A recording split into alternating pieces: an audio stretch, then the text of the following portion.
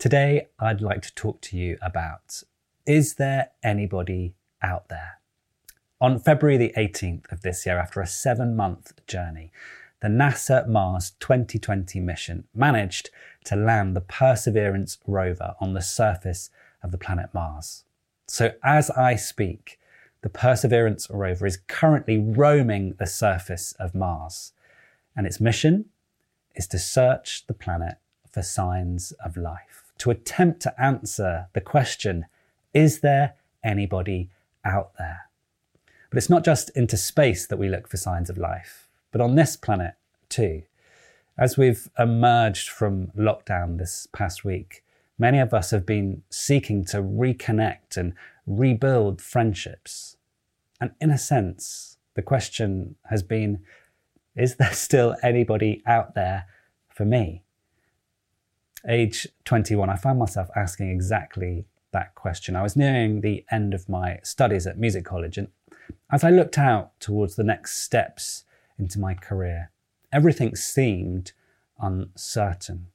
Friendships, my finances, my career opportunities, nothing seemed certain.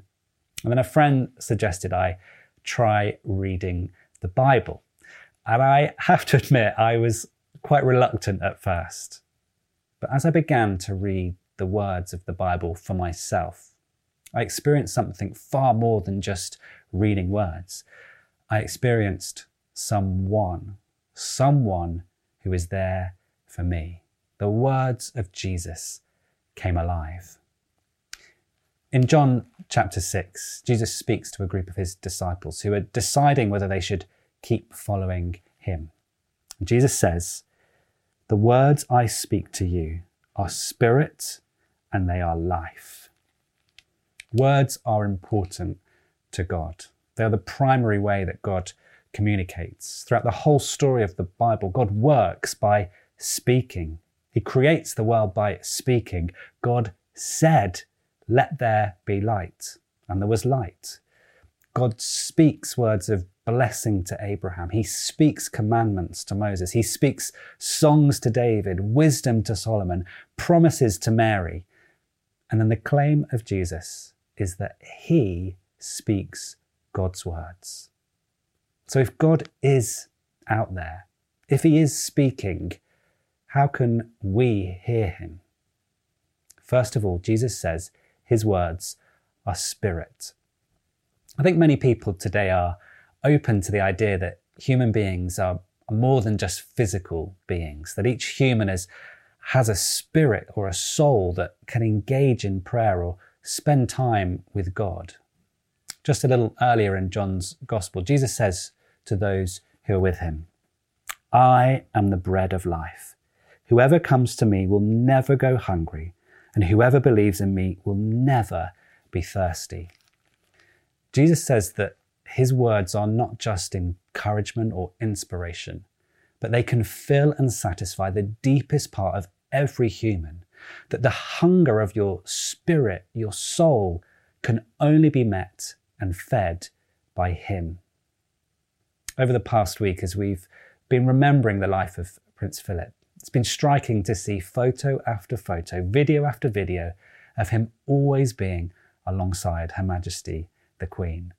For 73 years, her constant companion, regularly 2 steps behind her, and always there as a friend who made her laugh. At a time where so many of us have been isolated and experiencing loneliness, we're all aware of the basic human need for relationship, but we have an even deeper need for relationship in our spirit. Jesus' words are spirit. It's in a relationship with him that he connects to our spirit to fill us and feed us. Jesus says, "The words I speak to you are spirit." But he also says the words that he speaks to us are life. Jesus declares that his words will bring life to every person who hears them. Life through a relationship and a friendship with him. When I was a toddler, one of my good friends was a boy called Aaron. Our parents were friends and we played together and we had lots of fun together. But after a while, we drifted apart and lost contact. Then on my first day of secondary school, aged 11, I discovered that assigned to sit next to me in my new class was none other than my old friend, Aaron. For the next 5 years, we did everything together. Every lesson together, every lunchtime together, sports, music, we were always together. Aaron was my closest friend and someone who made me feel alive. But after secondary school, we lost contact again and quite a few years passed by. Then just 5 years ago, I was ordained in the Church of England and discovered to my complete surprise that Aaron was also training to be a vicar. And then just a few months later, he too was ordained. And we got back in touch to share our congratulations at our new shared career path. Friendships are life-giving. They form us and they shape us, but they come and go.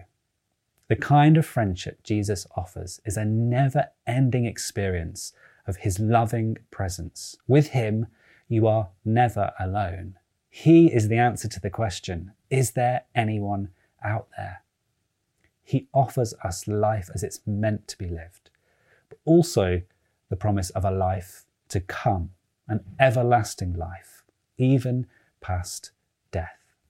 In November of last year, after what's been a difficult year for us all, and in light of a few changes that had occurred for our family, I started seeing a counsellor once a week. And in one session, he asked me to write down a list of my abilities and qualities. So I started to write down tentatively and put words down like, I think I'm quite friendly. I think I'm maybe a good listener.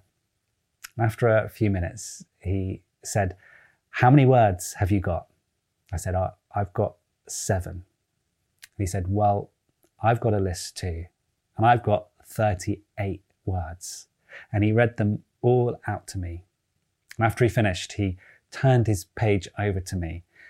And at the bottom were written the words, Ben, have you forgotten who you are? I think Jesus wants to remind you today who you are.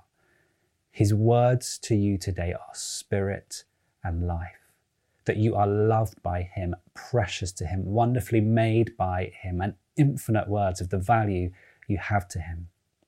But it doesn't stop there. Jesus, the Word of God made flesh, the fullness of God's Spirit, the fullness of God's life, came close to demonstrate his love, dying on a cross to ensure that you are never alone, and rising to life so you and I might know life and life in all its fullness, now and forever. And we're going to respond right now by inviting the Holy Spirit, the Spirit of Jesus, to come and fill each of us right now.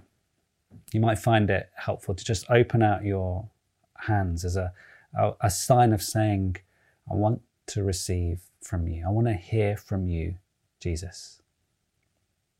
So we pray, come, Holy Spirit.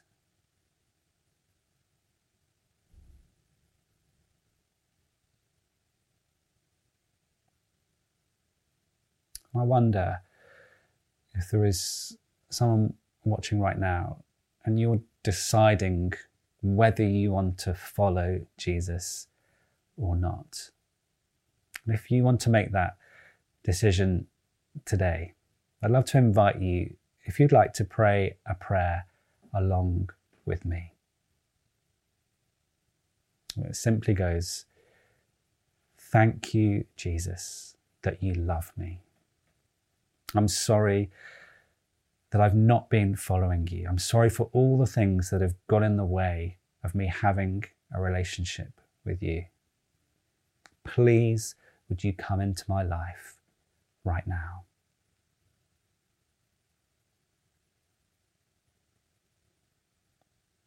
I wonder also if there is maybe someone watching and you found this past week quite difficult, emerging out of lockdown. It's actually been quite an anxious time for you. anxious about being around people, anxious about reintegrating into relationships and friendships. And I wonder if the words Jesus wants to say to you today are that he is with you,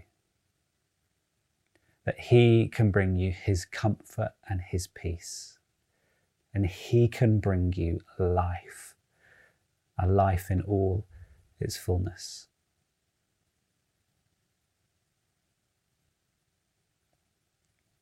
Amen.